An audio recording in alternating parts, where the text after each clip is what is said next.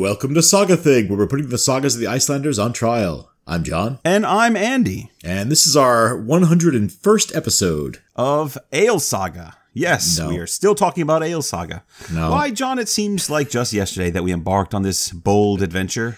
We were boys then, and now... No. This is our 11th episode on Ale Saga. Oh, And we knew just going 11. in that Ale Saga was going to be a doozy, Andy. You don't need to exaggerate now. This is one of medieval Iceland's, even medieval Europe's greatest literary achievements. 11 episodes is not too much to spend. You know, I'm no math whiz, John, but... Yeah, we know. Well, but if this is our 101st episode and we've done 11 on Ale, then we've devoted like 10% of this podcast to Ale Saga. Well, 10.1%, yes. It's actually a little bit more than that. But to me, that's kind of crazy. How many episodes did we do on Njál? I think it was 11. And then, one for judgments. We did a couple of Okay. saga briefs on conversion. Well, but let's say 12 on Njál total, right?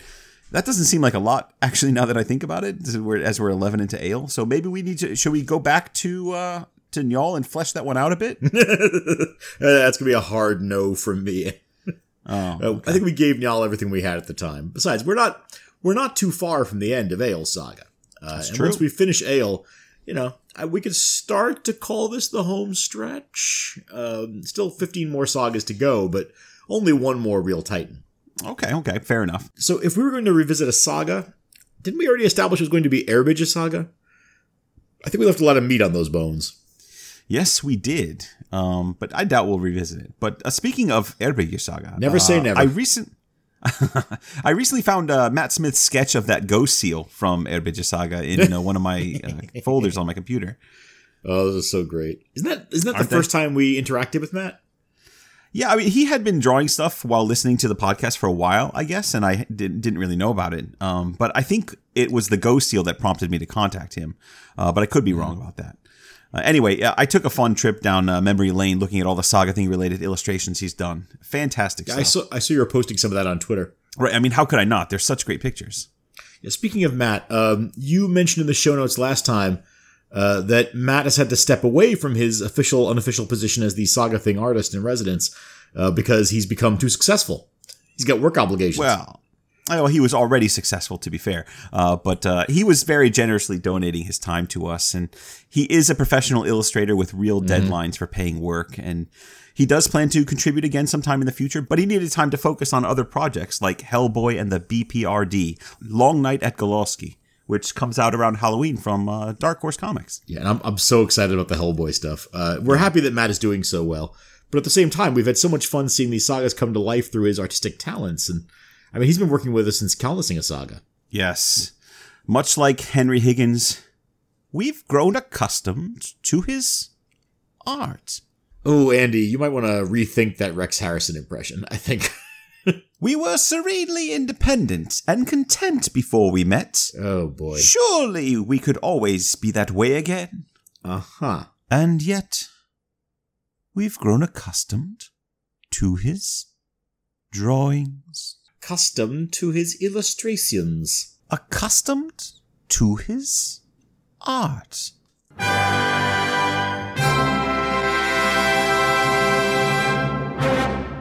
Yeah, I think I'm starting to wonder if we haven't been doing this podcast for too long now. You don't hear the clapping in the background? What I do know is that much of that impression that you just did was you doing the visual components, which comes across beautifully on a podcast, by the way. I'm glad no one can see that. But yes. But it was heartfelt. We've grown accustomed to Matt's art, and we will miss him. Mm-hmm. Yes, we will. And with Matt stepping away to work on other projects, I don't think we can bear to just record these episodes and not see some artistic representations of the saga's best scenes, can we? For the past several episodes, John, I've had to upload the show notes with no illustration, no nothing. It's frankly, it's sad. Well, the only thing sadder than that would be if you or I try to do the illustrations ourselves. That's true. That's so not true. our area of talent. And that's why we're calling on you, faithful listeners. We already know that a lot of you are actually talented artists, and we'd love to see what you can do with the sagas going forward. So if you feel inspired to draw or paint or create something inspired by what you hear on Saga Thing, let us know. Send it our way. Yeah, a few listeners have even responded to this kind of the preliminary initial call that we put out on social media and in the show notes from last time. Mm-hmm. For example, William Bilson sent us a beautiful landscape painting of Drongi, where Gretcher the Outlaw lived. And Arian from Silver Wheel Arts sent us pictures of an incredible collage sculpture inspired by Egil's efforts to get compensation from Athelstan after Brunanburg. Have you seen that? That thing's amazing. Do you know, was that commissioned at all? Is that being put up somewhere, or is this? I don't think so. I think she just did it because. Gosh. It's amazing. I'm astounded by the visual talents of some of the people who listen to this podcast. Yeah, and I'm looking at William Bilson's Drongi thing too, and I'm like, I would hang that in my office. Yeah, absolutely. You know. Yep. No, it's a little embarrassing sometimes knowing just how limited my visual talents are. Exactly. But it's a delight to think that people are listening to this and are actually being moved to produce things, to create things. Absolutely. So let's see what you've got, people. Send us your creations through social media. You can reach us on Twitter at SagaThingPod or on Facebook and Instagram at SagaThingPodcast. Right. And of course, we've got email if you're old-fashioned like us. That's SagaThingPodcast@gmail.com. Mm-hmm. And if you're using Twitter or Instagram, please use the hashtag SagaThingArt. That makes it easier for everyone to find everything all at once. And by everyone, I really mean myself, since I'm interested in finding these things. I've also created because you're a bit of a home for SagaThing. And so when you say everyone, you mean you. Oh, yes, of course. I'm also going to create a home for SagaThing art on our webpage, sagathingpodcast.wordpress.com, in one of the tabs. And can I just say, if you're looking for inspiration, tonight's episode has a few scenes that I think might get your creative juices flowing. Absolutely, because this is the dueling episode with 2 L's. Are we naming episodes now and spelling them? No, but that's what I'm calling this one. Do you want to guess why, John? Oh, let me guess. Egil goes to a feast, gets tempted by tasty morsels on the table, and then a string of saliva slips from between his lips and down his bearded chin. No. That's the drooling episode. We're not there yet, but one's coming. This is the dueling episode. Right, because there's 2 of them. That's the ticket. Yes, the duels. And we may have a strong candidate for best bloodshed by the end. In fact, there's a lot of bloodshed. Hang on. Before we get there, we need to remind everyone what happened in the last episode. I mean, do we really, though? You listened to the last episode, right? No, it's tradition. But we just talked about the poem. We didn't really... Tradition! All right. Get your finger in your ear. Last time on Egil's Saga. After Egil erected a cursed scorn bowl against his enemies, King Eric and Queen Gunhild of Norway, the royal couple was given the old heave-ho in a rebellion led by Eric's half-brother Haukon the Good, and forced to skedaddle to Northumbria. But before they left, Gunhild returned the raspberry to Egil, cursing him to have no peace until they met again. Curses all around! You get a curse, and you get a curse, and you get a curse! Indeed. As Gunhild's curse takes effect, Egil grows restless in Iceland. Finally, he puts on his traveling shoes and heads to England to visit his old friend, King Athelstan. But some unfortunate weather forces a rocky landing, stranding Egil on the shores of Eric and Gunhild's spanking new Northumbrian kingdom. Bit of an awkward moment for Egil, I'll say. But he faces the situation head on. With the help of his ace pal, Arenbjorn the landowner, Egil meets for a chinwag with the king and queen. Despite some well-seasoned words from the salty Queen Gunhild, Egil is allowed to recite a long poem in honor of Eric. Though the poem apparently praises the king, it also gives him the business. Fortunately, it mostly went over Eric's head, who allowed Egil to keep his. Very clever. Free from the clutches of Eric and Gunhild, Egil beats feet southward to drop in on his long-lived benefactor, King Athelstan of England, where he's treated as the cock of the walk. But before long, he's taking to the seas again to lend his hand as Arenbjorn's nephew Thorstein Thorason sails to Norway to press an inheritance claim. The new Norwegian king, Haakon, grants Thorstein his lands, but he's a real crab patch when Egil tries to suck up. Nevertheless, Haakon gives Egil permission to seek his own land claims in the Norwegian courts.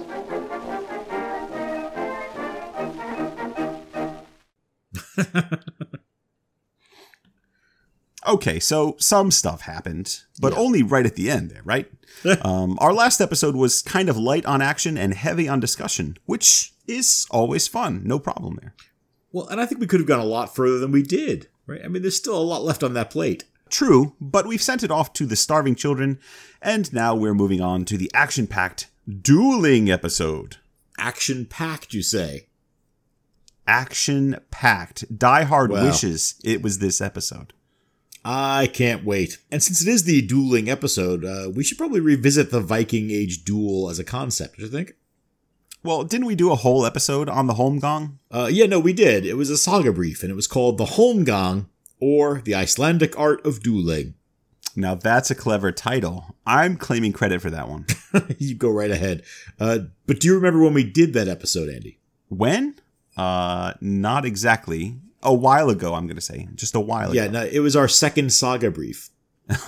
Wow. Yeah, it was while back ago. it was back in 2014. I don't think we can really expect our listeners to remember everything from a 5-year-old saga brief, do you? Well, to be fair, most of our listeners haven't been with us since 2014.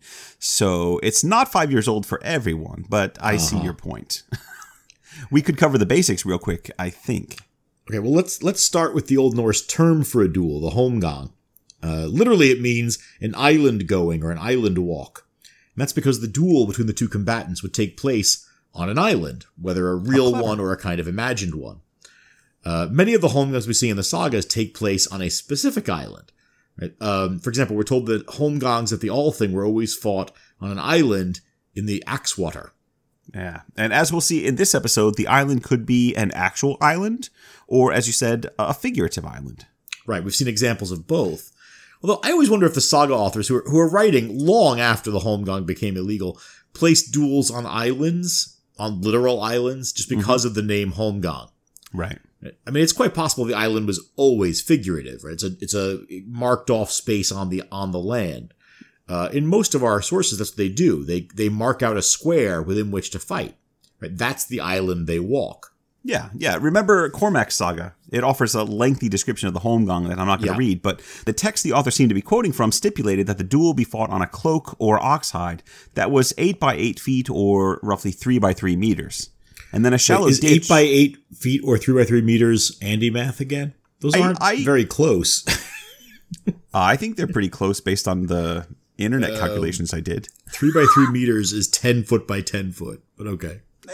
I said if you're roughly. fighting to the death with swords, I think the extra 2 feet makes a difference. All right, let me tell you about the ditch, you bastard.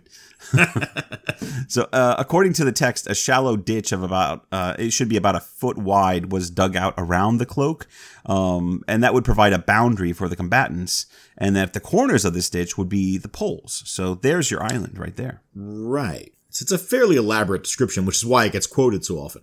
Right? Anytime somebody talks about duels in the sagas, they end up going to Cormac's saga. The two combatants would agree upon the rules of the Holmgang prior to arriving. Right? They sort of have to work out the details. Typically, they decide what weapons to fight with, how many shields would be allowed, and you have to have multiple shields because shields tend to break in combat. Right? They're made of linden wood, and they're designed to kind of break away as you fight with them. And they'd also determine whether they'd be fighting to first blood or to the death. Yes, the stakes of the Holmgang were usually pretty high. Honor was almost always at stake, but as we've seen, there was usually either a woman or property hanging in the balance as well. Right. And the Holmgang, it's sort of viewed as a viable alternative to a court settlement at certain times. Right? We do see that kind of split in the sagas between the era when dueling is legal and the era when it becomes illegal.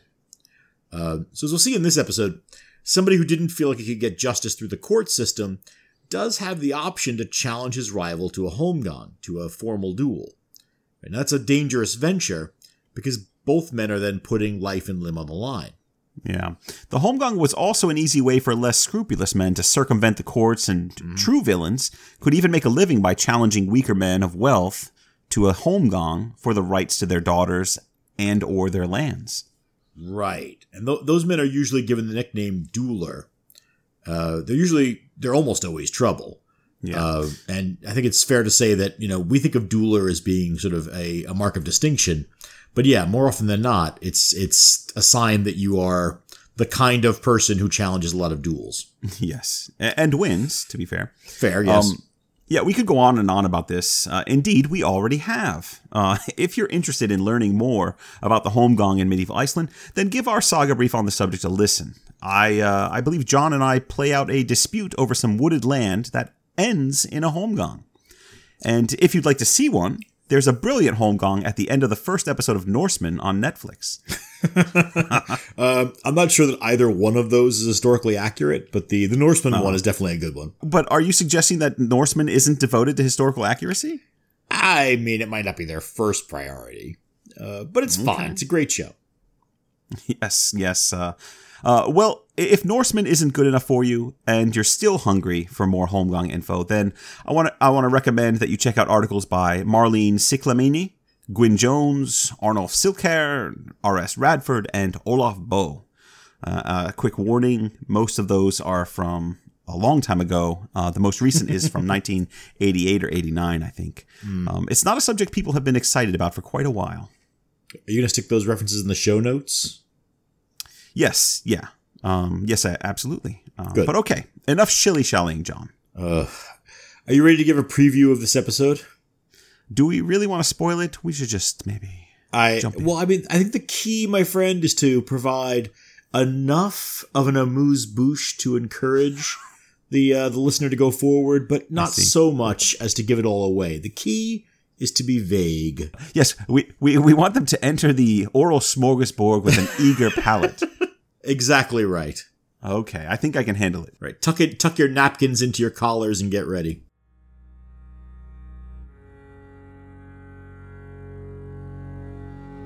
After receiving permission from King Haakon to reclaim the lands Asgerd should have inherited from her father, Egil journeys to Hordaland to confront Atli the Short.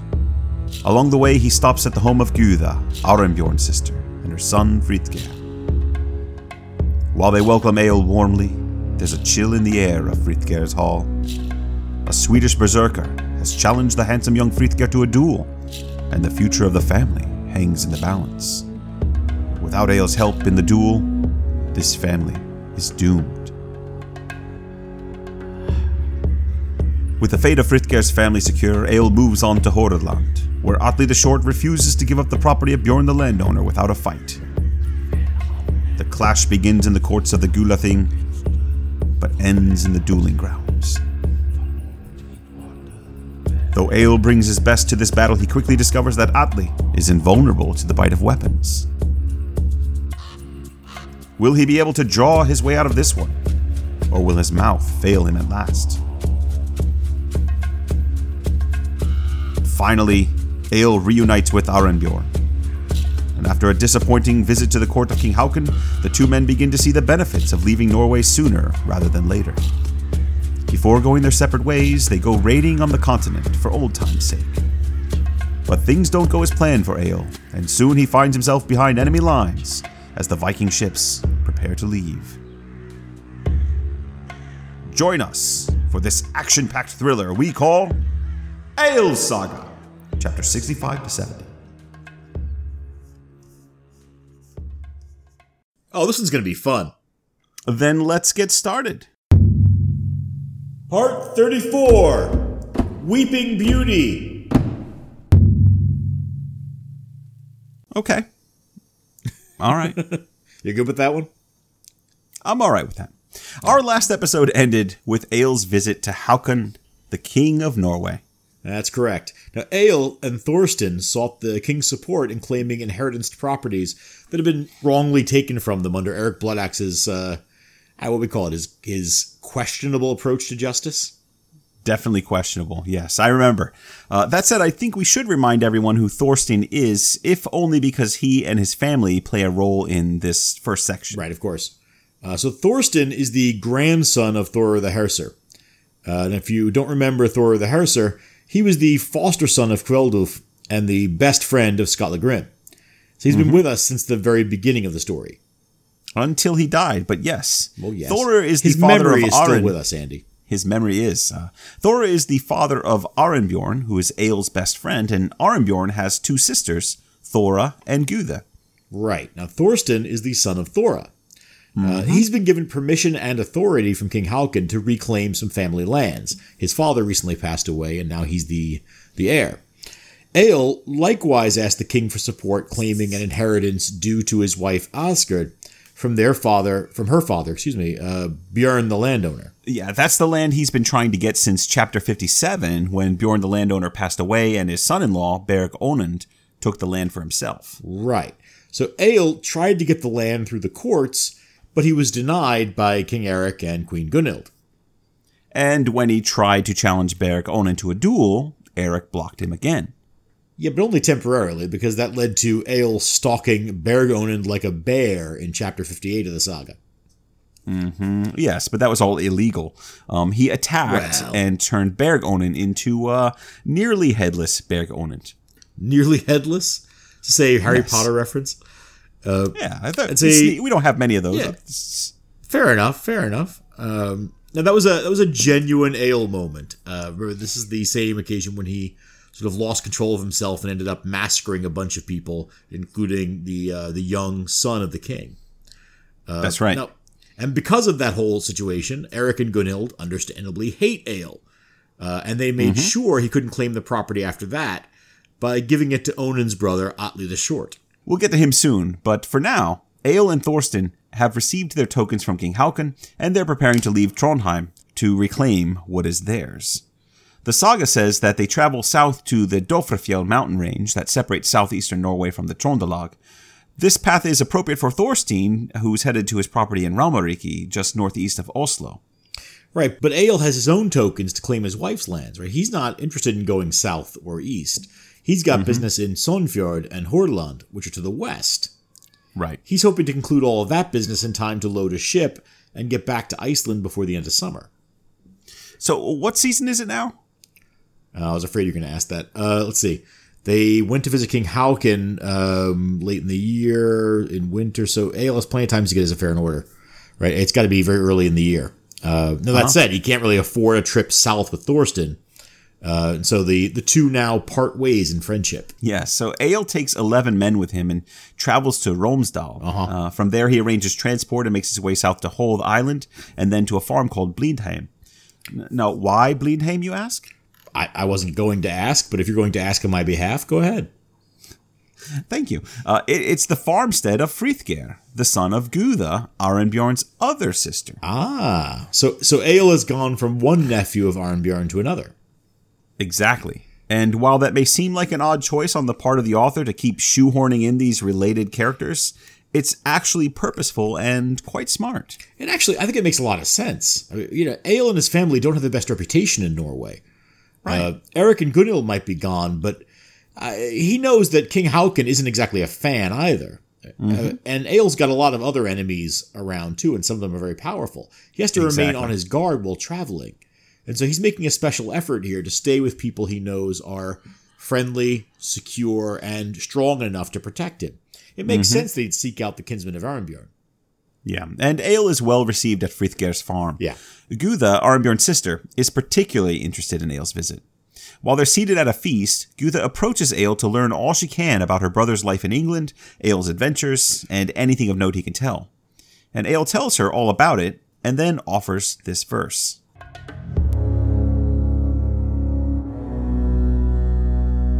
I could not stand the ugly land claimer's wrath. No cuckoo will alight knowing that the squawking eagle prowls. There, as before, I benefited from the bear of the hearth seat. No one need give up who boasts such a loyal helper in his travels.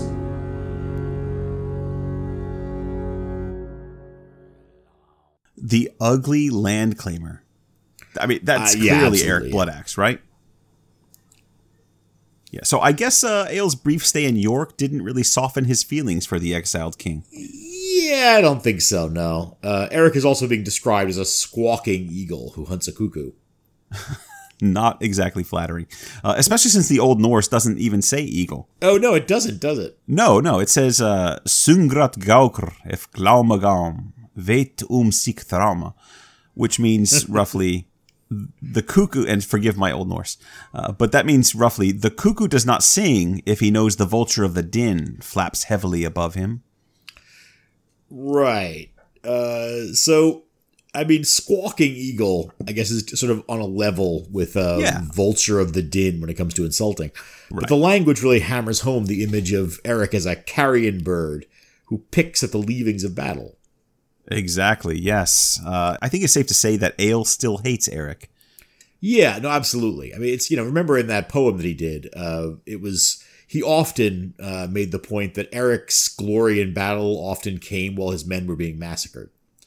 It's not a flowery profile that he gives it.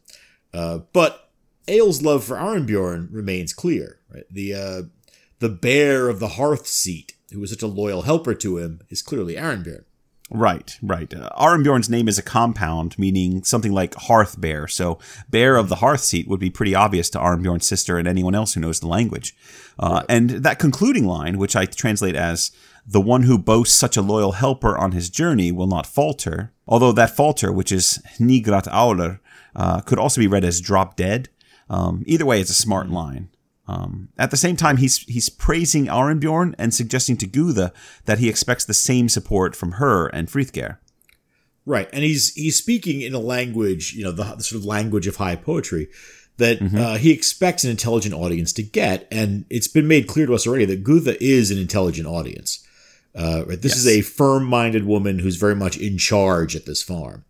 Egil really pitches his poem to that audience, right? He knows who he's talking to, and he in the same way that he pitched his poem to insult Eric last time, he pitches this poem in a way that is almost a compliment to his host, right? This is a very well-constructed poem for an audience that he knows will appreciate it. Yeah, I think you're right, John. Okay, so now, and you'd expect that the party after Egil's arrival would be a lively affair. But we're told that Frithger and the people on the farm are all fairly subdued. Now Gutha's doing her job as a hostess, but everybody else is kind of a bit lax. And Egil spots a beautiful young woman on the bench who looks particularly unhappy. She sits weeping all night. Well, every party has a pooper. Well, and it turns out that this pooper is Frithger's sister. But no one addresses the cause of her sorrow. She just sits there crying. Egil and his men are forced to stay at Frithger and Gutha's farm for 3 days while they wait for the weather to clear. And all that while, this girl lingers in the background, crying to herself. Yes. When the winds calm, Egil and his men prepare to leave. Right, they're not the least bit curious about this crying girl. No. After a hearty breakfast, Gutha, Frithger, and Weeping Beauty accompany Egil on his way to the ship. And before they get there, Gutha pulls Frithger aside and starts whispering to him. And that leaves Egil standing there awkwardly with this crying girl. Yeah, which at long last, he's sort of finally forced to speak to her. Yeah, just what she needs. I mean, who better to comfort a damsel in distress than Egil Skallagrimsson? Yeah, almost anyone else would be better. Egil's only comment is, "So, what are you crying about? I can see you're never happy." Ah, the gentle touch of Egil. He's going to make a great father. Yeah. The poor girl can't answer. I mean, she just cries harder. Of course, yeah. I'd love to see Egil's face as the two of them stand there together, right? What a great scene. Eyebrows all akimbo. Oh, what do I do now? And while they're sort of standing there in this awkward silence, Frithger, who's been standing off to one side whispering with his mother, raises his voice and says, "I don't want to ask them to do that. They're ready to leave now. I'd rather sing." And suddenly, this narrative about Frithger and the crying girl starts to knit itself together. Okay, Egil's done a good job of selling himself to Gutha as an adventurer who's capable of handling himself in difficult situations.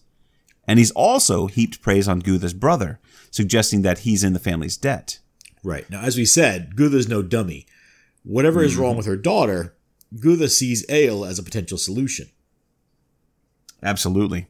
And since Frithger is unwilling to step up and ask for his help, Gutha now approaches Egil and explains everything. Mm-hmm.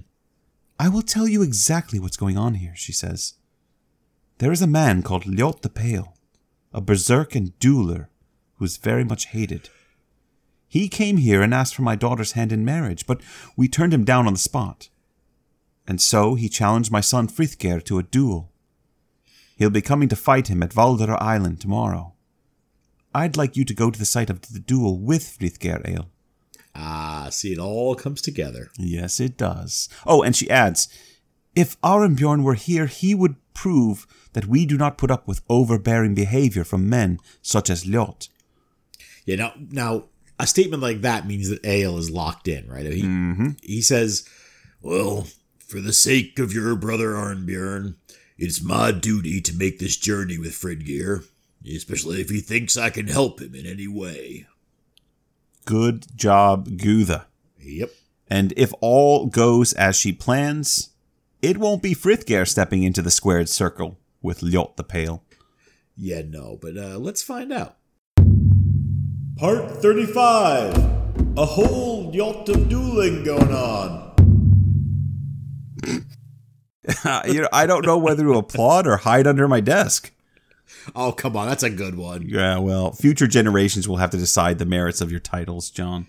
I don't care. Current generations love them, so I'm happy. Is that right? Well, if I'm being honest, it pales in comparison to some of your other titles.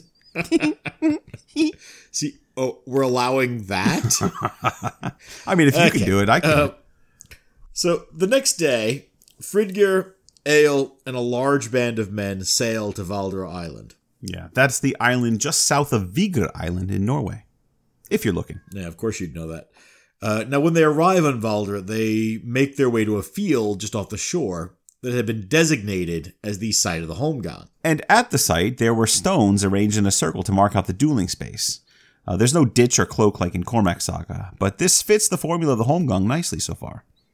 Right. All that's important is that the two combatants agree on the terms and on the borders. And they apparently have done so because they know where to go. Mm-hmm. So soon after Frithger arrives, Ljot the Pale shows up with his own band of men. He's carrying a shield and a sword, and as soon as Egil sees him, he realizes that Frithger is in big trouble. Yeah. Ljot is described as huge and strong and pale, and when he enters the arena, a berserk fury comes over him. Mm-hmm. So he starts howling and biting at his shield. Right. I think that reference to the nickname the Pale is probably a reference to that berserk fury, right? To that sudden kind of rush of rage. Some men become red in the face, some men become pale in the face with anger. I don't know. So we get this description of Frithger at this moment. Frithger was not a big, strong man. But slim and handsome and unaccustomed to fighting. Oh, well, this is going to go great. So, I think seeing the two side by side doesn't inspire much confidence in Egil. He mutters a poem about this, and then he walks toward the ring with his own men. Yeah. Of course, this gets Ljot's attention, and he knows that there's no honor in cutting down a waif like Frithger. But a slender gentleman. Remember, he's a handsome man. He's handsome, but yeah, he's not exactly a challenge. But Egil is a worthy challenge. Yes. And so he calls out to Egil, "Come into the arena, big man, and fight me if you are so eager. Let us test our strengths against one another." So, Ljot the Pale is Arnold Schwarzenegger as a Muppet. I mean, he's a Swede. I appreciate that. So, he's really roided up Swedish chef. All right. So Egil accepts this challenge with a witty poem about how he'll sport with the pale man with his armor prodder and give him no hope of mercy. And then he prepares for the fight, taking up his shield and his sword, Slicer. Remember, he gained the sword last time. Mm-hmm. His other sword, Adder, is slung at his waist. Now, I think this is going exactly as Gutha had planned, right?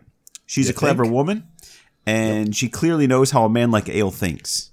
His arrival at Blindheim afforded her an opportunity to save both Frithger and her daughter from Ljot the Pale. I mean, it all worked out perfectly. Oh, absolutely, I agree. Now, when Egil has prepared himself, he steps into the circle and shakes his sword at Ljot. We should be clear that what he's doing here is legal. You are allowed to choose someone else or ask someone else to serve as your locum in a duel. It's not necessarily a loss of honor to Frithger to have Egil fight for him. I mean, anybody can see that Egil is the better choice. Right. The only loss of honor would come if Egil lost the duel. So Egil steps in, he shakes his sword, and he recites another poem. Of course he does. He boasts that he will hack Ljot's life away, play the pale man foul, silence the troublemaker, and with iron feed eagle flesh. Yeah. And with that, Ljot covers himself with sun lotion and then enters the circle. And the two men rush at each other. Yeah, and Egil strikes at Ljot. But Ljot parries with his shield. Now, Egil follows with a series of violent attacks. His strategy here appears to be to force Ljot to yield ground. Yes, and Ljot, frustrated by the flurry of Egil's attacks, sees no opening to return a blow, and so he backs up quickly, hoping to create space required to launch a counterattack. But Egil is after him just as quickly as he retreats, always striking. Right? Blow after blow is raining down on Ljot's shield. Ljot rushes around the circle, weaving in and out of the stone boundaries, trying to flee Egil's endless string of blows. There's no hope for him, no opening, and so he parries and gives ground again and again until his lungs burn with every breath. And then finally he raises a hand and asks for a rest. Timeout? Yes. So Egil grants him his timeout, and as they rest, he recites another poem, this time voicing his frustration with Ljot. The thruster of spear burners seems to back off from my force. The ill-fated wealth snatcher fears my fierce onslaught. The spear-dewed stave falters and fails to strike. He who asks for doom is sent roaming by old Baldhead. I love it. Skatla, old Baldhead. Now, rather than jump back into the action... Old Baldhead is not a reference to his weapon, it's a reference to him. Yes, right. Now, rather than jump back into the action, the saga author interjects at this moment to explain that back in those days, the laws of dueling stated that any man killed in a duel would forfeit all of his property, and the slayer would inherit it. Huh. And then he announces another law, which said that if a foreigner died with no heir in the country, his inheritance would pass to the king. Now, why would the author want to insert this here, one wonders? I wondered too. Maybe we'll find out by the end of the episode. Could be. Either way, a short interlude about what happens when one combatant dies in a holmgang doesn't bode well for the berserker who spent the duel running around the field dodging his opponent. No, it doesn't. And Egil is losing patience. He shouts for Ljot to get ready. Then he rushes across the field and strikes. And Slicer crashes into Ljot's shield with incredible force. Ljot is staggered by the blow. His arm goes numb, and the shield falls to the ground.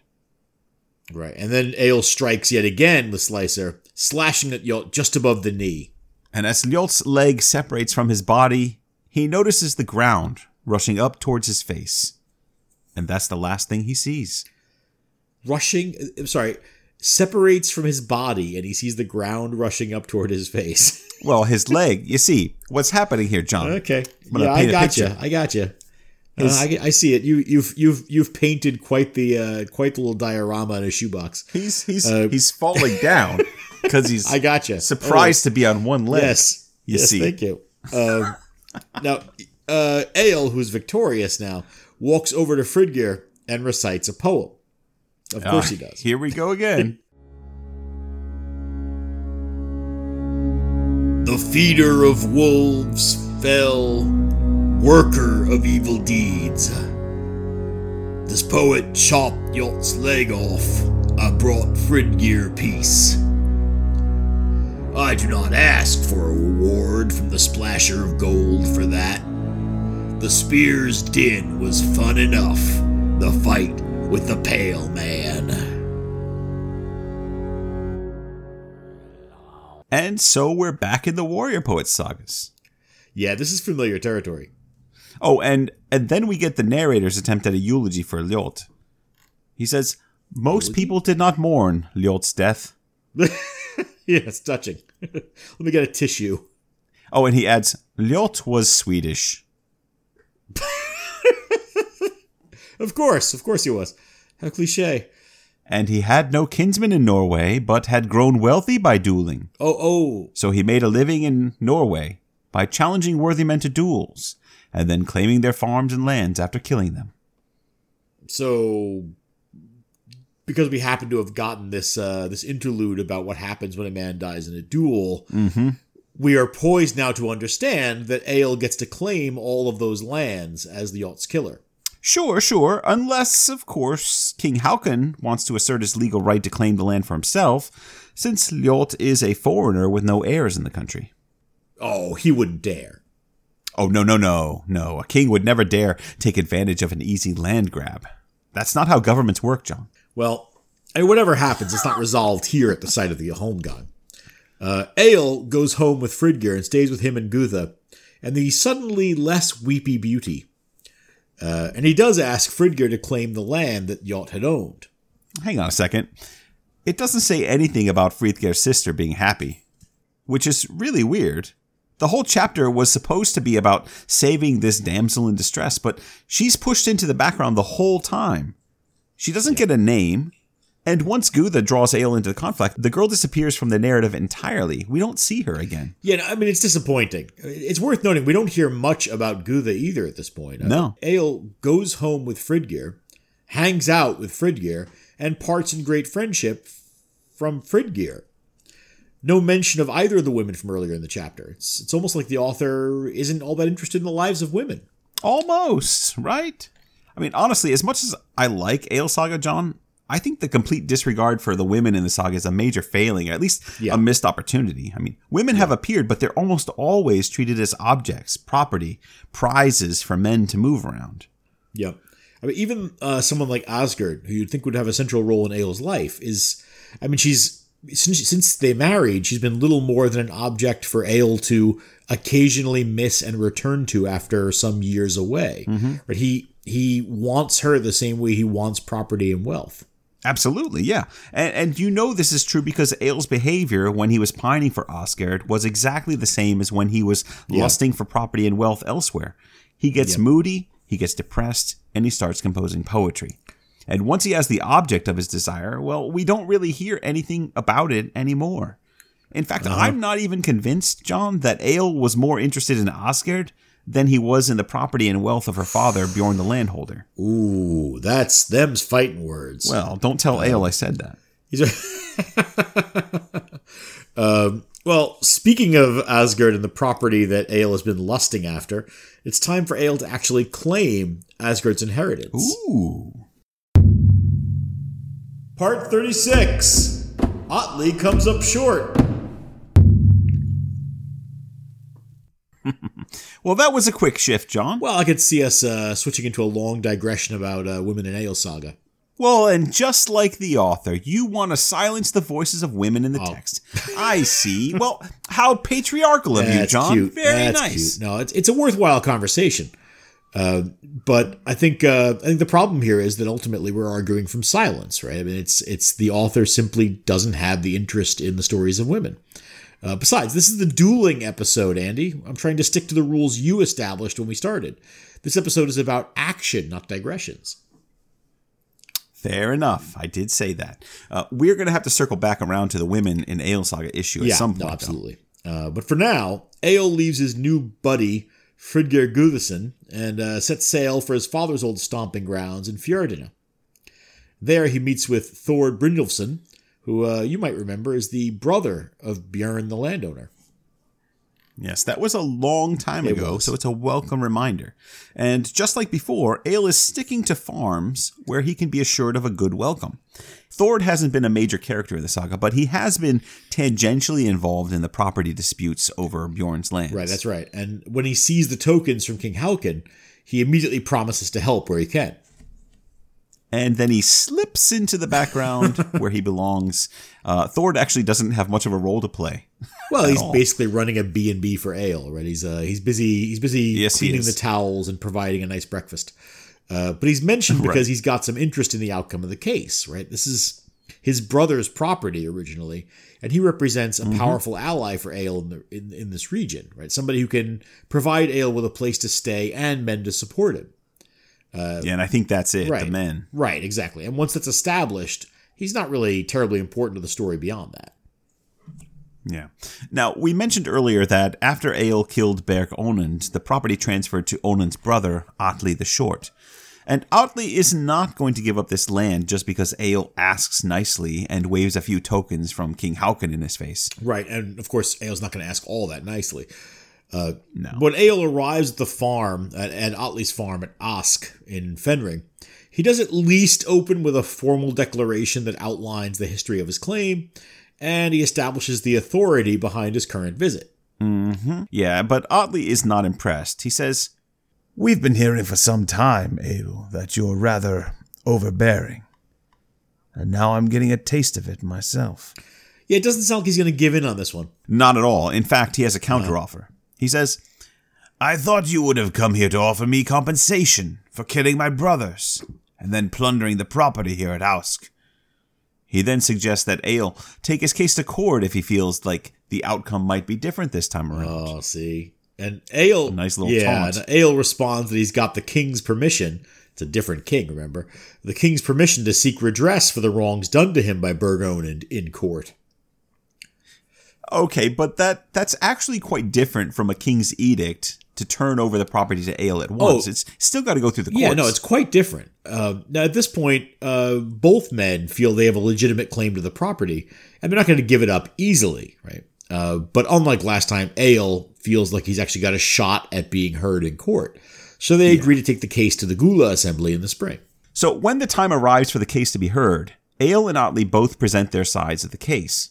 Egil explains the history of the claim as he's done before, and then Atli steps forward and defends himself with the sworn testimony of 12 good witnesses that he doesn't even have Egil's property in his possession. Okay, now we have to think about this, right? What does he mean there when he says he doesn't have Egil's property in his possession? It's pretty vague, and it just jumps into the next kind of sequence of things. He never really explains it. So the way I see it is he's either lying to manipulate the court, or he's transferred the property to someone else to help nullify the terms of Egil's accusations. And it's also possible, and I think this is how many have read it actually, that Egil isn't suing for the lands themselves, but the value of the lands that he's owed. So having liquid assets would be better for Egil anyways, rather than having these properties in Norway. And if these are the terms of the case, then Atli could just be swearing that he doesn't actually have the liquid assets available. The word they're using in this whole thing is fey, which means wealth, goods, and property. So, like, I'm not sure which it is here: wealth, goods, or property. See, I actually read this a little bit differently. When Atli says he doesn't have Egil's property in his keeping, what he's doing is standing on legal precedent. Right, Egil is making a claim for the lands that were originally those of Bjorn the landowner, but Atli is saying there's already been a legal case establishing that this property is not yours and never was because your wife was illegitimate, right? The determining of the court was that because Asgerd was illegitimate, that her half-sister claimed all the land properly and that therefore Berg Onund claimed all the land properly. So when Atli says he doesn't have Egil's property in his possession, what he means is that Egil has no legal standing to claim that property. The property he has in his possession is his and not Egil's. Very interesting. Yeah, I could buy that. But either way, Egil's not having it. Right? Well, however he interprets Atli's words, he's not down with this. He's not at home to this. Realizing that the court is probably going to fail him again, Egil decides to take matters into his own hands. With his companions at his side, Egil steps to Atli the Short and says, "Well, I offer you a different type of justice, Otley. A duel, here at the assembly, staking the property for the winner to take. And Otley replies, "You took the words right out of my mouth. I have plenty of grounds for taking vengeance on you, Ale. You've killed my 2 brothers, and I would be a long way from achieving justice if I just chose to hand over my wealth to you." Right. And so on that note, the 2 men shake hands and agree on the terms of the duel. Yeah, and there's no indication of where they fought, but we're going to assume that the Gulathing had designated dueling grounds for a purpose like this, similar to at the Althing. Right, the things all seem to, yes. So Ale arrives at the duel wearing a helmet and carrying a shield. And he's got his Kessia, his thrusting halberd, in his right hand, and his sword, Slicer, dangling from his wrist. Yes, and Otley was equipped the same. He's a strong and courageous man with a lot of experience in dueling, we're told. And he's skilled with the magical arts. That might be an important detail. You think? Yeah, maybe a little bit. Now, just before the duel begins, a large sacrificial bull is brought out. And this bull is going to be given to the victor to slaughter.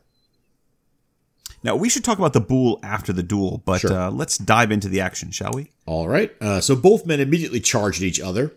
They heave their spears, which fly through the air and strike the shields, but neither spear sticks, or both of them just fall to the ground uselessly. Yeah, the 2 men grab their swords, close in, and exchange blows. Right, and Ale strikes hard at Otley. Otley does not yield at Ale's violent attack. Instead, he fights back. Right, which is probably the better strategy for dealing with Ale, right? Y'all gave ground, and that did him no good at all. The 2 men exchange blow after blow, chipping away at the shields. And soon Otley's shield splits through. He tosses it away and wields his sword with both hands and starts hacking away at Ale's shield. Yeah, now Ale manages to land a well-aimed blow. He gets past Otley's guard and hits Otley on the shoulder. But the sword doesn't bite. He lands a second and then a third blow, easily finding openings in Otley's defense because Otley is no longer defending himself. But no matter where the blade lands, it doesn't bite. Yeah. Otley presses forward, having nearly finished Ale's shield. Right, and suddenly Ale, realizing it's useless, throws his shield and sword to the ground. Instead, he charges at Otley, grabbing him with his gigantic hands. Now, caught off guard, Otley is forced backwards. He loses his footing and then stumbles to the ground. Right. Now, Ale lands with force right on top of Otley, forces his head back, and then bites into his throat. Blood gushes into Ale's mouth. And Otley's vision goes dark, and his body goes limp. And with great haste, Ale leaps up, presumably spits out what's in his mouth, and rushes over to the sacrificial bull. He grabs it by the nostrils with one hand and by the horns with the other. He swings it over on its back and breaks its neck. Then he walks over to his companions and speaks a verse. Well, Black Slicer did not bite the shield when I brandished it. Otley the Short kept blunting its edge with his magic. I used my strength against that sword-wielding braggart. My teeth removed that peril. Thus, I vanquished the beast. Yeah, this is one of those awe-inspiring moments of violence in the sagas. Under the circumstances, I think it's a reasonable move by Ale. His sword has been blunted by Otley's magic, and there's no way for him to hurt his opponent with a weapon. Yep. So thinking quickly, Ale dispatches Otley with brutal force and animalistic violence. This moment is exciting on the one hand and then frightening on the other. As Margaret Clooney's Ross explains, Ale's most violent acts are often linked to animal imagery and almost always inspire him to compose poetry. The only direct animal association, John, that I can recall is when Ale pretended to be a bear when stalking Berg Onund, and that one fits nicely. But she's right that every act of extreme violence and every break with common mores of Iceland and human beings, it's always followed by a poem. And these poems serve to both memorialize the event and also to explain or even justify the action. In this poem, for example, Egil explains that he was unable to harm Atli because of the magic, and he had to rely instead on his strength and his Jaksobroder, his molar brother or canine tooth, is what he says in the poem. And he needed that to conquer the enemy. It's horrific, but again, a reasonable course of action under the circumstances. And there's nothing I see in this text to indicate that we should judge Egil for this deed. How do you read this one, John? Yeah, no. Animal imagery makes sense when we're talking about ripping someone's throat out with your teeth, right? I mean, think where that image fits into modern horror, right? Werewolves go for the neck. So do vampires, but unlike vampires, werewolves have an actual link to this family. Egil's only 2 generations removed from Grandpa Nightwolf. But I'm not necessarily looking to push that reading. The animalistic or even the lycanthropic reading. This is a pretty straightforward scene for me. It's grisly but simple. Egil is faced with a foe whose magic is protecting him from edged weapons, and so he finds a way around the magical protection. When we boil it down to that, right, we're left with a motif that recurs throughout medieval Northern European literature. Right, we've seen it in sagas before this, but the most famous version is probably Beowulf and Grendel.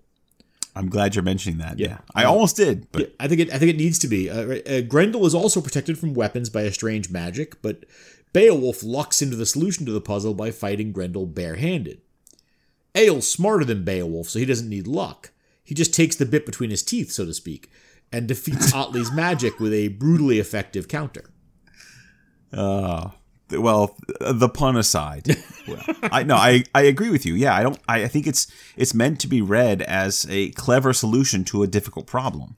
Yeah. Lawrence Deleuze, who I think you've encountered before, he reads a little further into this episode, seeing it as a gruesome parody, he says, of other episodes in the saga where Egil triumphs not through the use of his arms, but through his mouth. Just as he triumphed over King Eric and Queen Gunhild through his poetry in York and over his father at the court of Ingvar back when he was only 3 years old, Deleuze suggests that Egil has always relied on his mouth to get him out of trouble.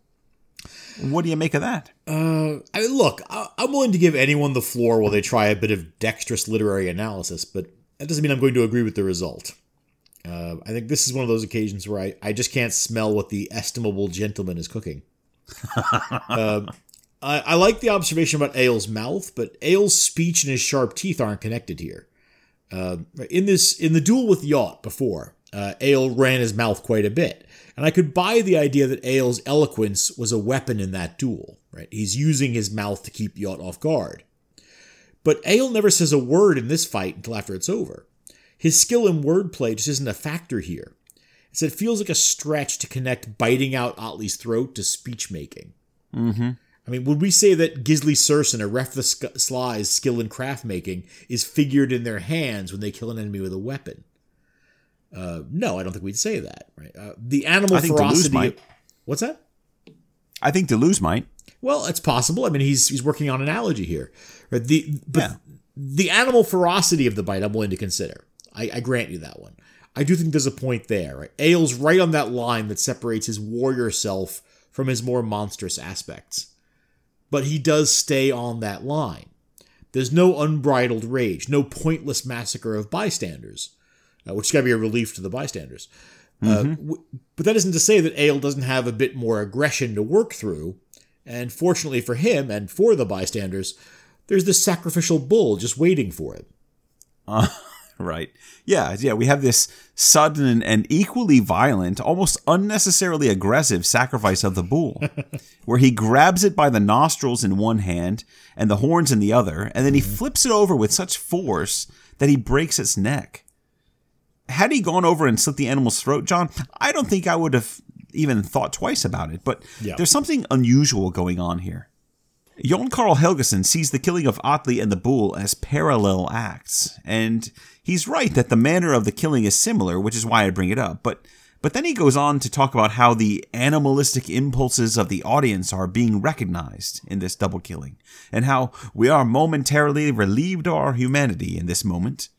Yeah, that for me, that's a bit much, but I get it. I'm more inclined to think that the awesomeness of Egil's act of sacrifice is simply meant to parallel the awesomeness of his killing of Atli. This is about Egil's prowess as a warrior, One that we could even say is blessed by the gods if we want to take it in that direction. I don't, but you Do we, could. though?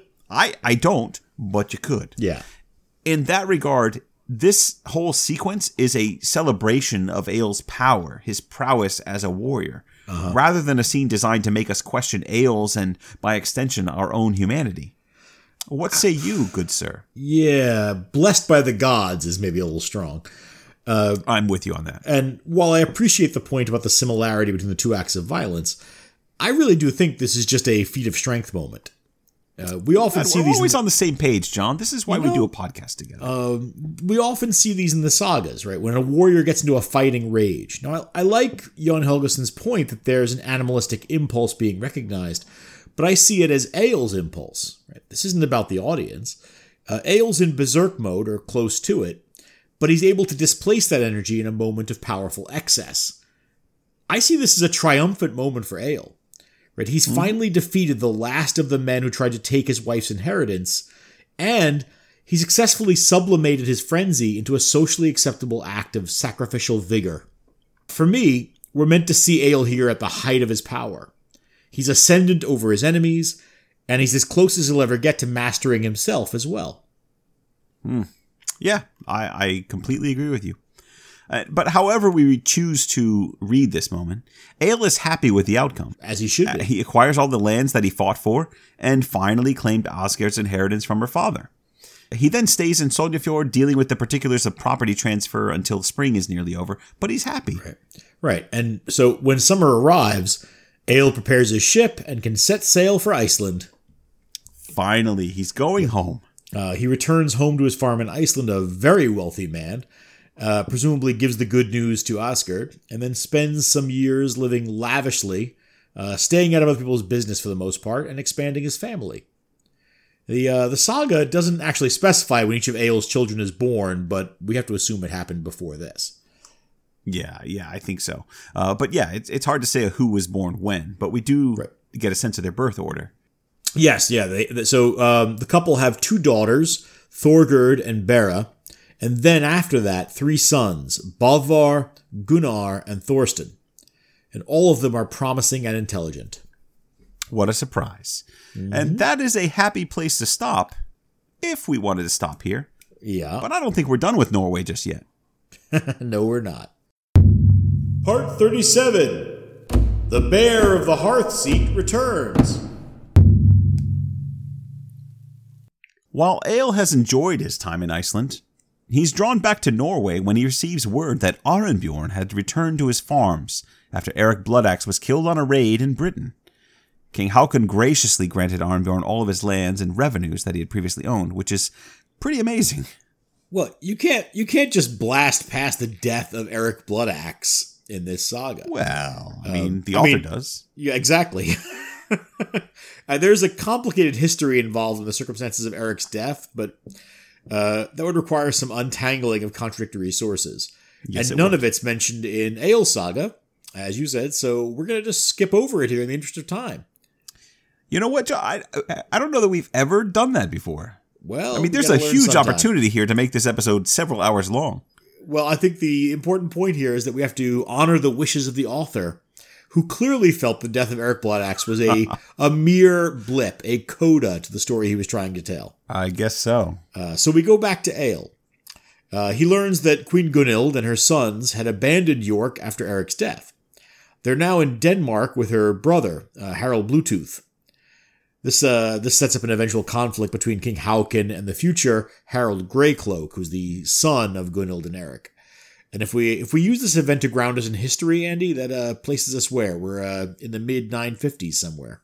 Right? 954, 55, somewhere around there. Absolutely we are. And one more bit of news floats in. Really late, I'm going to say.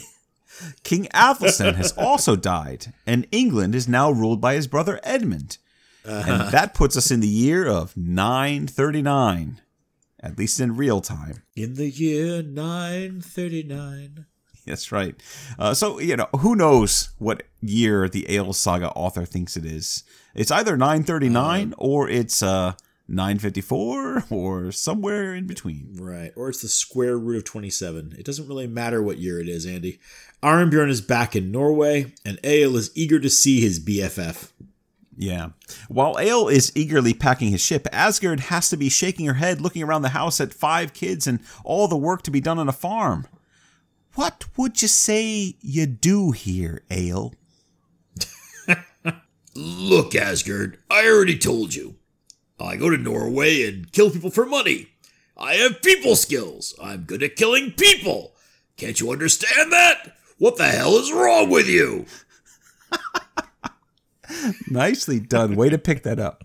But yeah, Egil doesn't care. He's on that ship quicker than a one-legged man in a butt-kicking contest. Now, among Egil's crew is a man named Onan Sioni, the son of Ani from Anabrekka. Okay. Do we know Ani from Anabrekka? Oh, you know Ani. No, I don't. That's why I'm asking. We don't not really know. He was a follower of Skallagrim. He was one of the crew that came over with Skallagrim from Norway. Okay. He was only mentioned in passing as one of those men and one of the guys who got a portion of land in Borgafjord. Could I also ask, why are we suddenly being introduced to his son? Well, because now he has a role to play in the saga. Right? Okay. Many episodes ago, we said that the men who were being settled around Borgafjord, some of them would become important later on, that we'd be seeing them much later in the saga, and now we've arrived. Okay. So here's an interesting note about Onan Sioni. The saga says, he was well built and the strongest man in the district. Mm-hmm. That's helpful. Good to have a line. Hang on. Not everyone agreed that he was not a shapeshifter. Well, there you go. That is good old Saga Lytotes at its best, isn't it? Yes, indeed.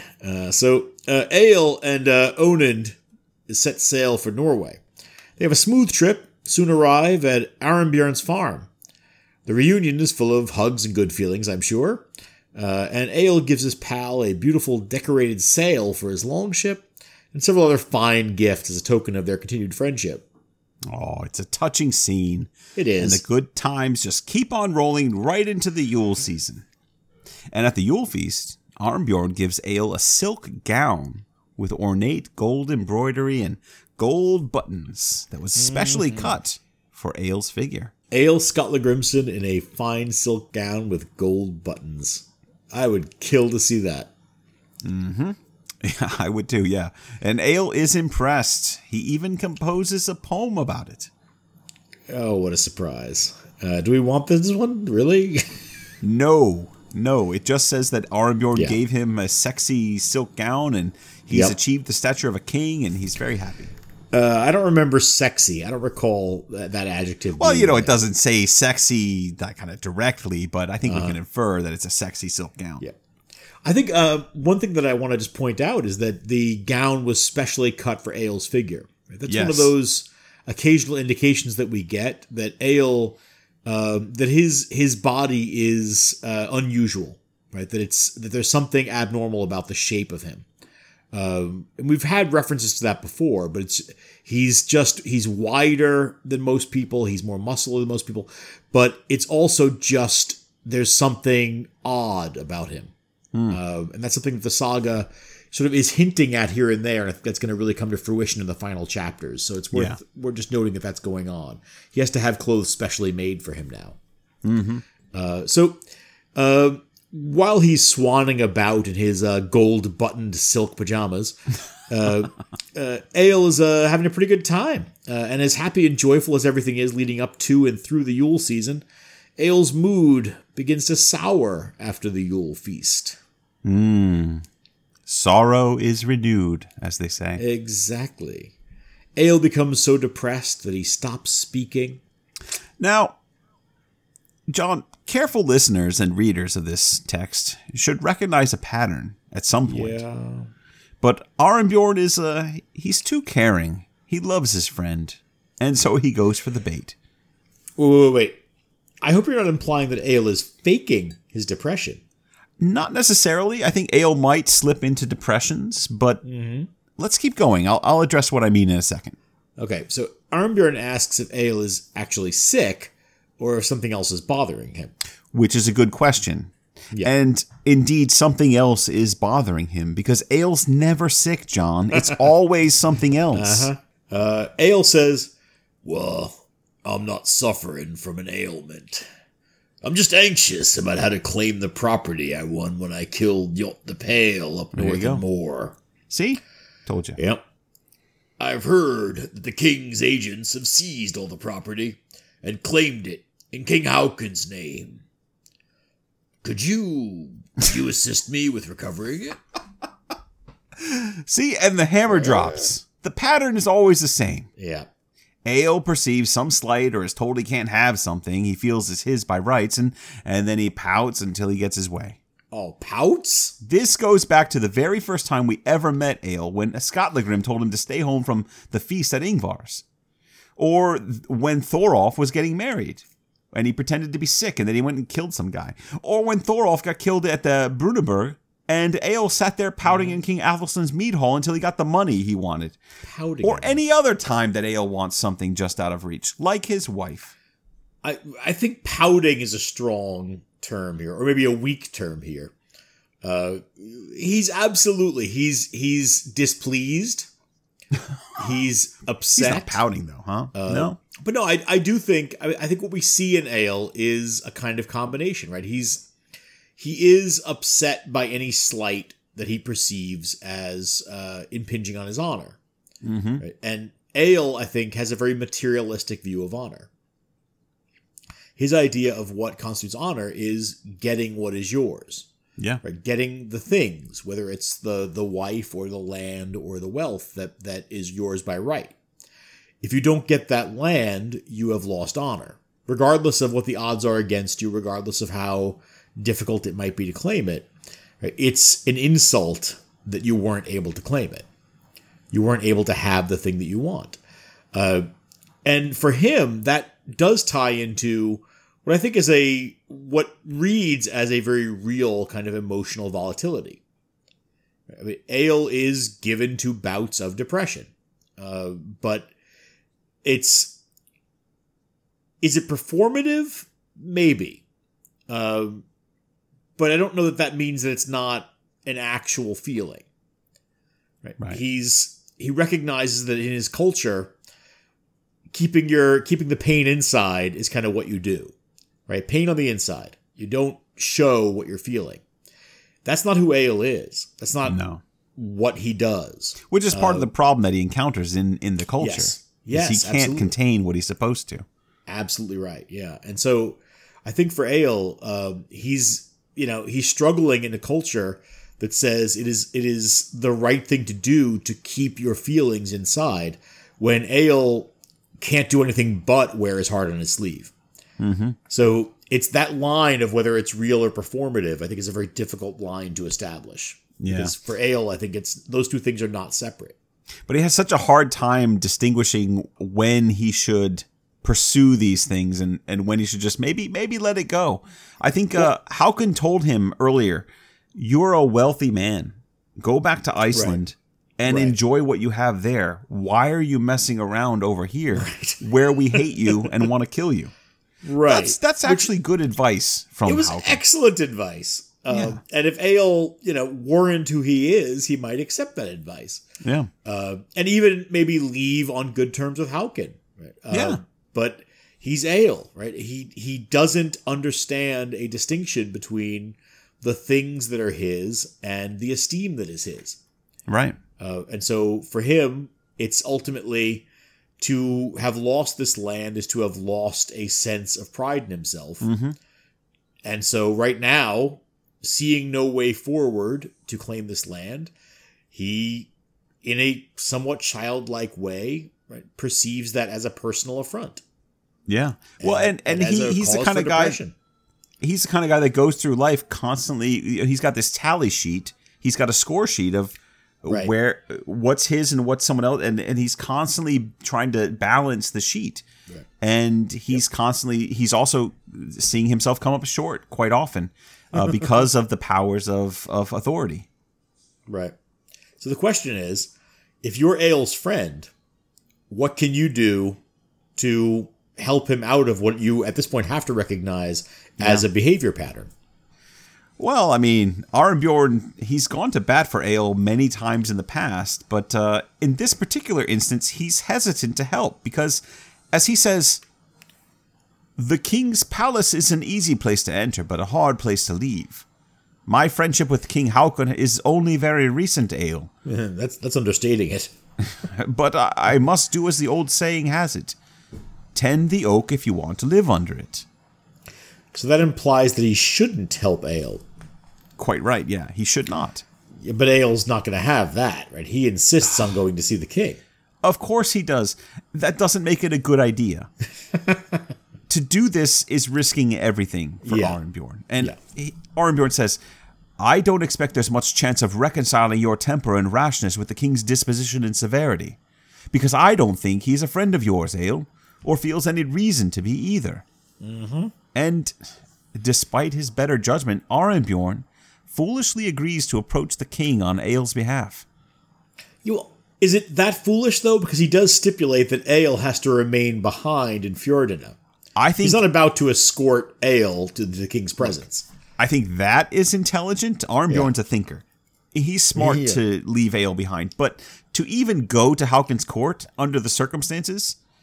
Remember, Arnbjorn is a guy who fought with Eric Bloodaxe, left with Eric Bloodaxe. He's not Haukon's friend, and Haakon knows that. Yeah.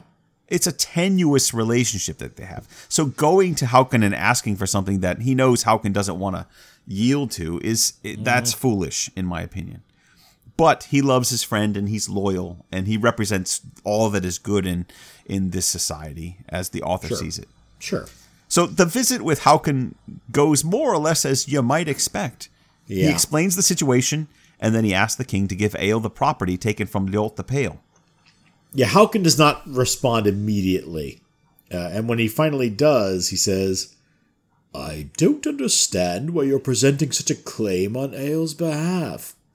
He came to see me once, and I told him then that I didn't want him staying in this country, for reasons that you are well aware of. This is going great. And I'll tell you one thing, Arnbjorn. You may only stay in this country on the condition that you do not value foreigners more highly than myself or my words.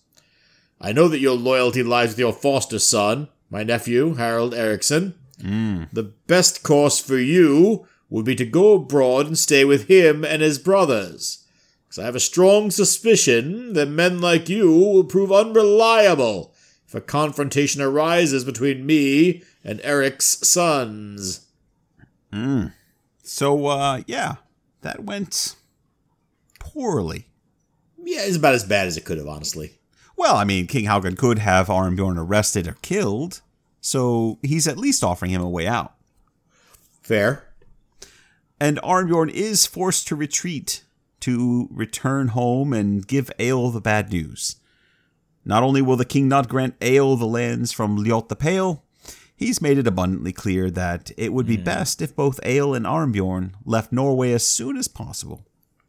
Yeah, and Egil doesn't take that news well. But as far as Egil's concerned, he's just been robbed of a great sum of money that was his by right. What a dolt. Get back to Iceland, Egil. What are you doing? Now, come on. Or a fierce and independent spirit, unwilling to bow to a king's abuse of power. Well, fair enough. That's one of the themes we brought up in previous episodes, but still, John. Hoist by your own petard. When you see how Egil behaves, he hardly cuts the figure of a sympathetic hero. No, that's fair. I mean, he is a difficult person to work with in circumstances like this. He really is. Which maybe is, how everyone views Icelanders at this time. Well, that's fair. We're going to have tremendous fun dissecting this character when we finally get the judgments. Yeah, absolutely. And we're not that far off now, John. We're not far at all. By the end of the year, we'll have it done. But as for Egil and his pouting, Arnbjorn solves the problem a few days later when he approaches his buddy with a huge chest full of silver. And he explains, I'm paying you this money for the lands owned by Ljot the Pale, Egil. It seems fair to me to let you have this reward from my kinsman Frithger and myself for having saved his life from Ljot. I know you did it as a favor to me, and it's my duty to make sure you're not deprived of what is yours by law. You big Now fat baby. That's how you deal with ale. That's what the doctor ordered. It's also, by the way, a fair statement. Right? We know that the reason Ale helped Frithger was not because he thought Frithger was a particularly decent guy, but because of the family's relationship to Arnbjorn. Yeah. So hold on Arnbjorn now. is now What had showing just that he happened? recognizes that gratitude. What had just happened before that? Which part? The part where Ale went to York and Arnbjorn saved his neck? Fair enough. So- but this is and- how and this when relationship works. Hold on. This now. is the friendship, right? This is the reciprocal gift giving of this culture. You know what the You are reciprocal was? constantly giving friendship back John. to each other through honor, through gifts, through favors. This is mean, how the you're- culture works. You're absolutely right. In the same way that feud works, right? The killing is this endless cycle, right? So the same thing with gift giving, I guess, works. It would be small-minded to start counting up who owes who more. I will. Right? I'll, The I'll do it for you. open-handedness is the point. I'm going to be small-minded, and I'm going to tell you that Well. Ale owes a lot more to Arnbjorn than Arnbjorn owes to Ale. Small-minded for the very first time in our experience, Andy. Ale is compensated essentially He is. for demonstrating his friendship with Arnbjorn through his treatment of Frithger. That's true, but his poem did say the swordplay was fun enough. I'm good. Right, it was enough of a reward. Right, fair enough. But nevertheless, he has been rewarded. And with his chest full of 40 marks of silver, Ale regains his spirits and starts behaving happily again. Oh, what a surprise. Part 38, the Frisian Raid. 38. Yep. Oh, man. When spring arrives, Arnbjorn announces that he wants to go raiding because he's a Viking. He prepares 3 of his best longships and sets sail with a crew of 300 men. If you had 300? No doubt. Yeah, if you were wondering how powerful Arnbjorn is, now you know. Yep. And of course, Ale comes along with him, manning one of the ships with a troop of his own men from Iceland. And they sail south along the coast, pointing their ships towards Saxony on the continent. And that's where they spend the summer, raiding offshore and having a grand old time. Of course. In the autumn, though, they need to turn their ships. They go west, actually, and sail towards Frisia for one last raid. And one night, when the weather was calm, they anchored their ships in a large estuary near some great rolling plains. It had been raining recently, we're told, and the fields were wet. Right, so they needed to figure out where they are and what's going on. So leaving 1/3 of the men behind to guard the ships, they set off to explore the land. And following a river, they soon discover a farming village. And of course, as soon as the farmers spot a band of Viking raiders, they flee into the woods, running for their lives. Yeah, but the Vikings give chase, and soon they find another village, and the farmers flee. And then they find another village, and the farmers flee. So in each case, the villagers attempt to flee, and the Vikings chase after them. Mm-hmm. And this leads the Viking band farther and farther inland, drawing them further and further away from their ships. Many of the villagers manage to escape into the forest during these raids. I think this is really one of those moments when we see what the Vikings look like to others. Right? We're used to thinking of Arnbjorn in this story as a noble, good-hearted man, Ale as a loyal figure and a protagonist. But here we really kind of see them as figures of horror. Right? They're terrifying to these Frisians. But as the Vikings continue to raid, the number of villagers in the forest begins to swell. And once they collect more than 300 men, the Frisian villagers can decide to confront the Vikings and defend their land. Good for the Frisians. That's wonderful. Well, except it doesn't go so well. Well, I'm not surprised. They are Frisian farmers. Yeah, I mean, they split ranks, and the Frisians are quickly on the run again, being chased by Vikings. What a mess. So Ale and a small band of men go rushing after a larger band of Frisians. The Frisians flee all the way to where a large ditch full of water divided one field from the next. There is a small bridge over the ditch which the Frisians immediately run across. And once they get to the other side, they pull the bridge over to their side, separating themselves from Egil and his Viking friends. That's just good tactics. But Egil is not so easily deterred. He takes one look at the ditch and then makes a running leap clear across to the other side.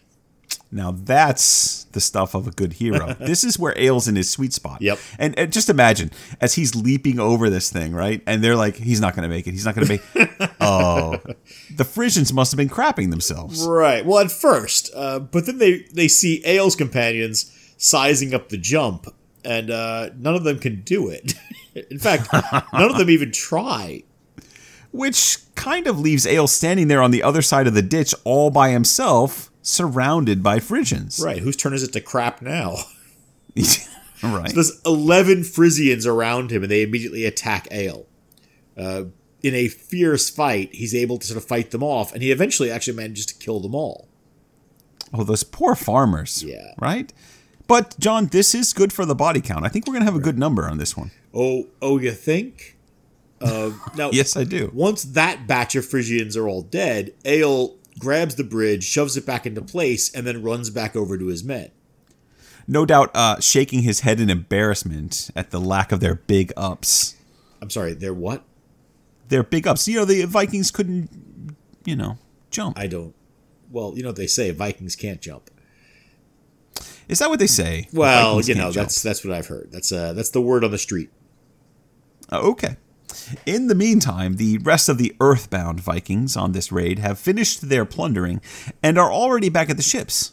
Some of them are slaughtering the cattle, others are ferrying booty out to the ships, and still others are now gathering around a shield wall, protecting the looters from an approaching army of Frisian defenders. That is Good for them. Not happy These to see all Frisians this just going don't on. give up. Well, tell that to Hughlac, John. Oh. That's a Beowulf joke. The Frisians are firing arrows at the Vikings when suddenly another troop of Frisians arrives to support the defense. So the Vikings are pretty vastly outnumbered here. Yeah. But by the time the Frisians organize themselves, the ships are basically loaded and ready to go. And that's when Egil pops out of the forest and sees what's happening on the shore. Not good timing.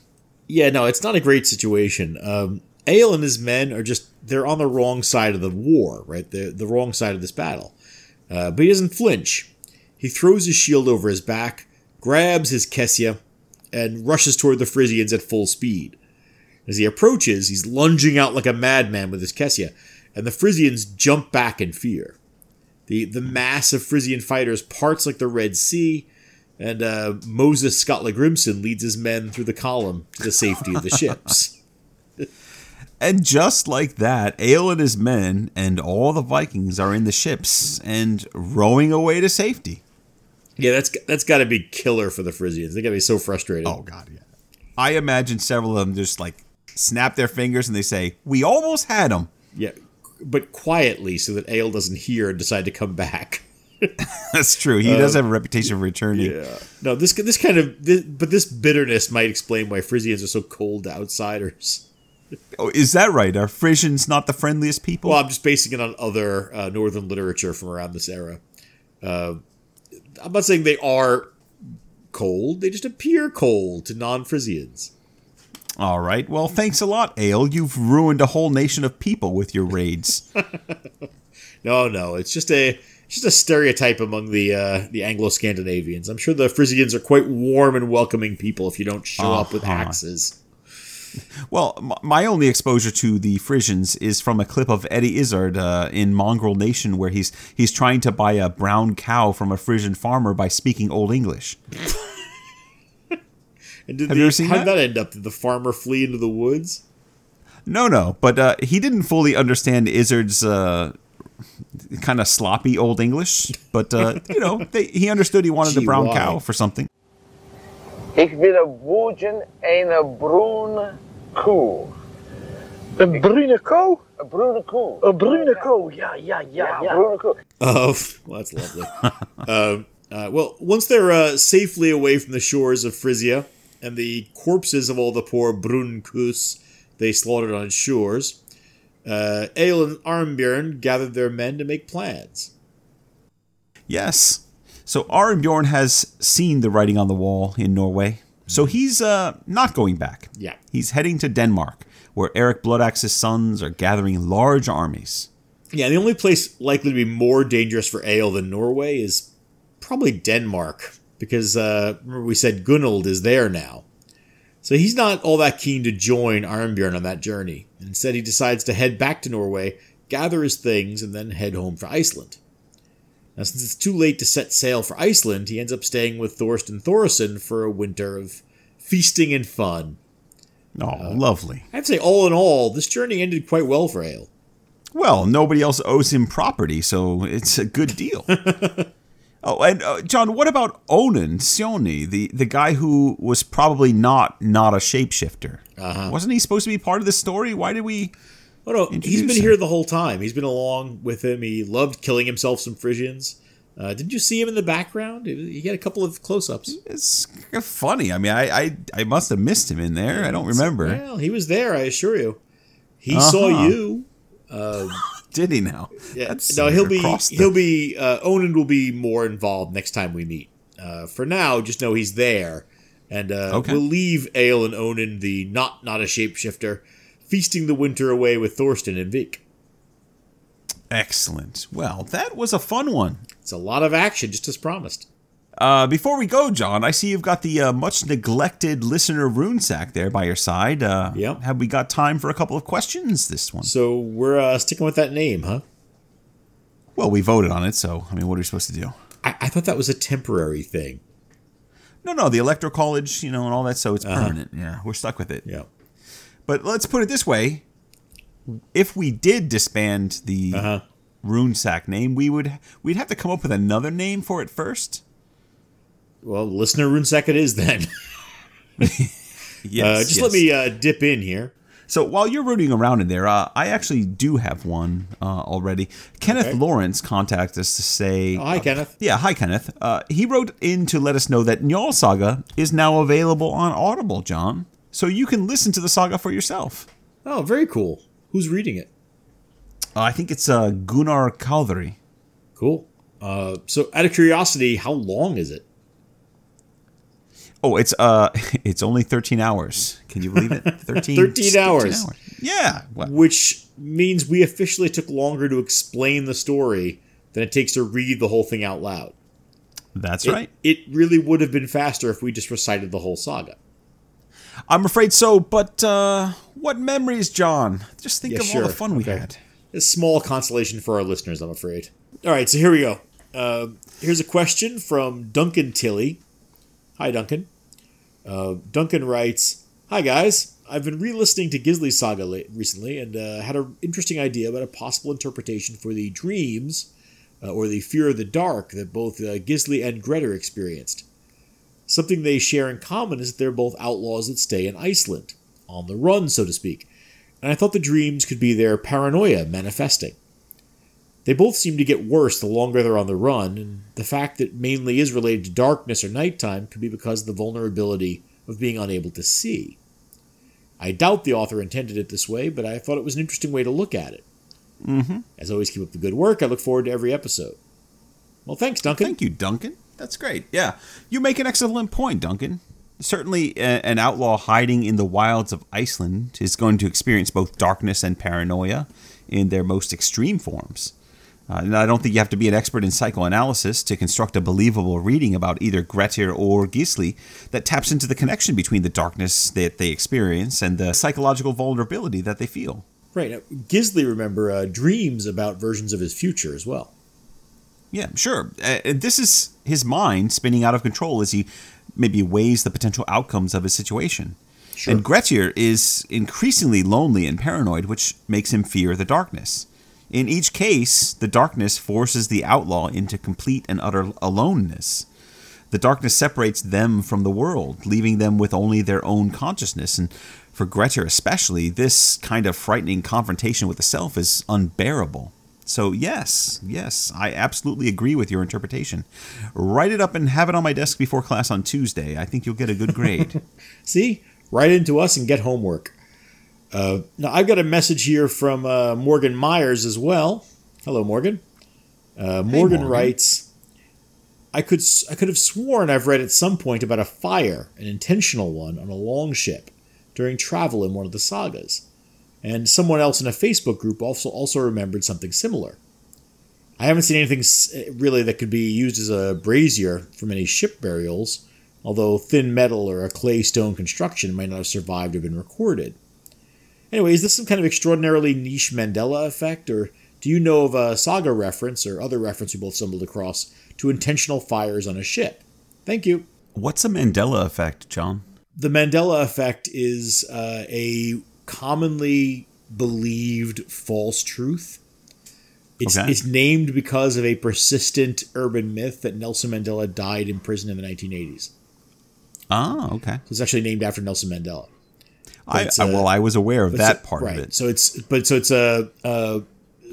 something like the belief that Hamlet says, "Alas, poor Yorick, I knew him well, Horatio." Yeah, I knew him well, Horatio. Yeah, it's the gravedigger that says something. Or Luke, I am your father. Or play it again, Sam. Right? Play it again, Sam is probably the best example of this. Play it again, Sam. Okay, because he never says that in the movie. He says, "You played it for me. For her, you can play it for me. Play it, Sam." Well, I'm sure Nelson Mandela must be really proud. There you go. So that's what the Mandela effect is. Okay.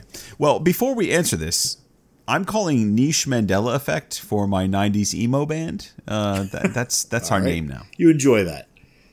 Morgan, I went through my notes on various sagas. I couldn't find a reference to cooking on a ship.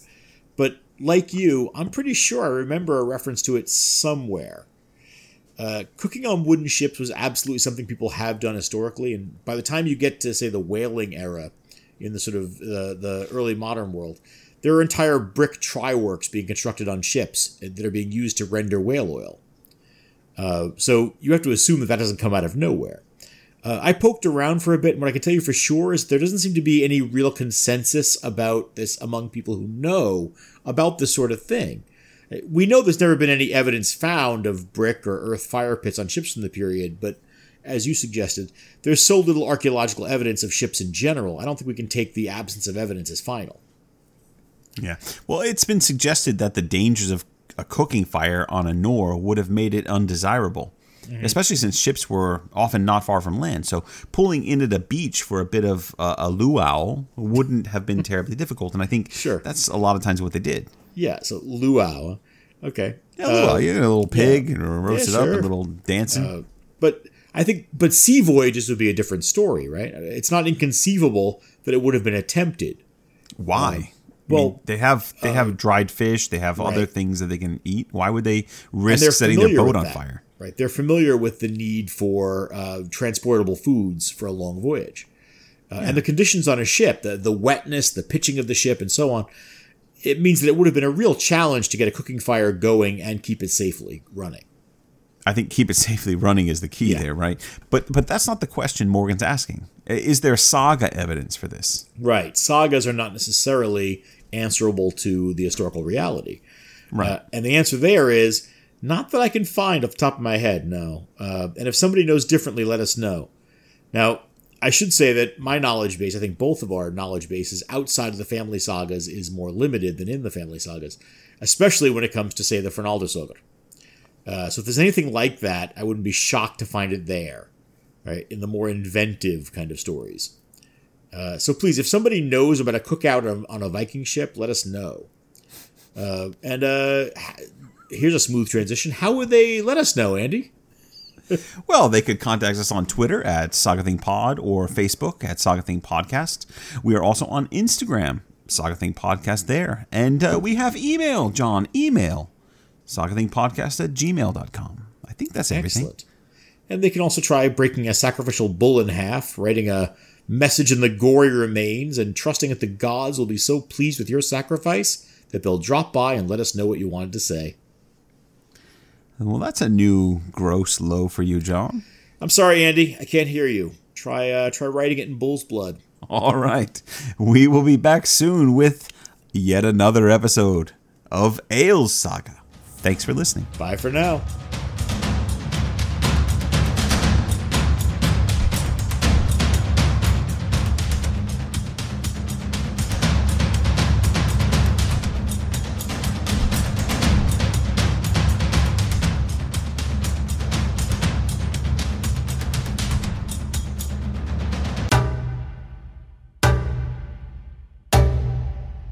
Otley is actually pleased by this development. You took the words right out of my mouth. I have plenty of grounds for taking vengeance on you, Ale. You've killed my 2 brothers, and I'm starting to absorb your accent a little bit. You did, didn't you? You're starting to sound a little bit like people me. with accents, and I can't help but start to sound like this. You sound like me after I've had a couple of espressos. Speeding up a little bit.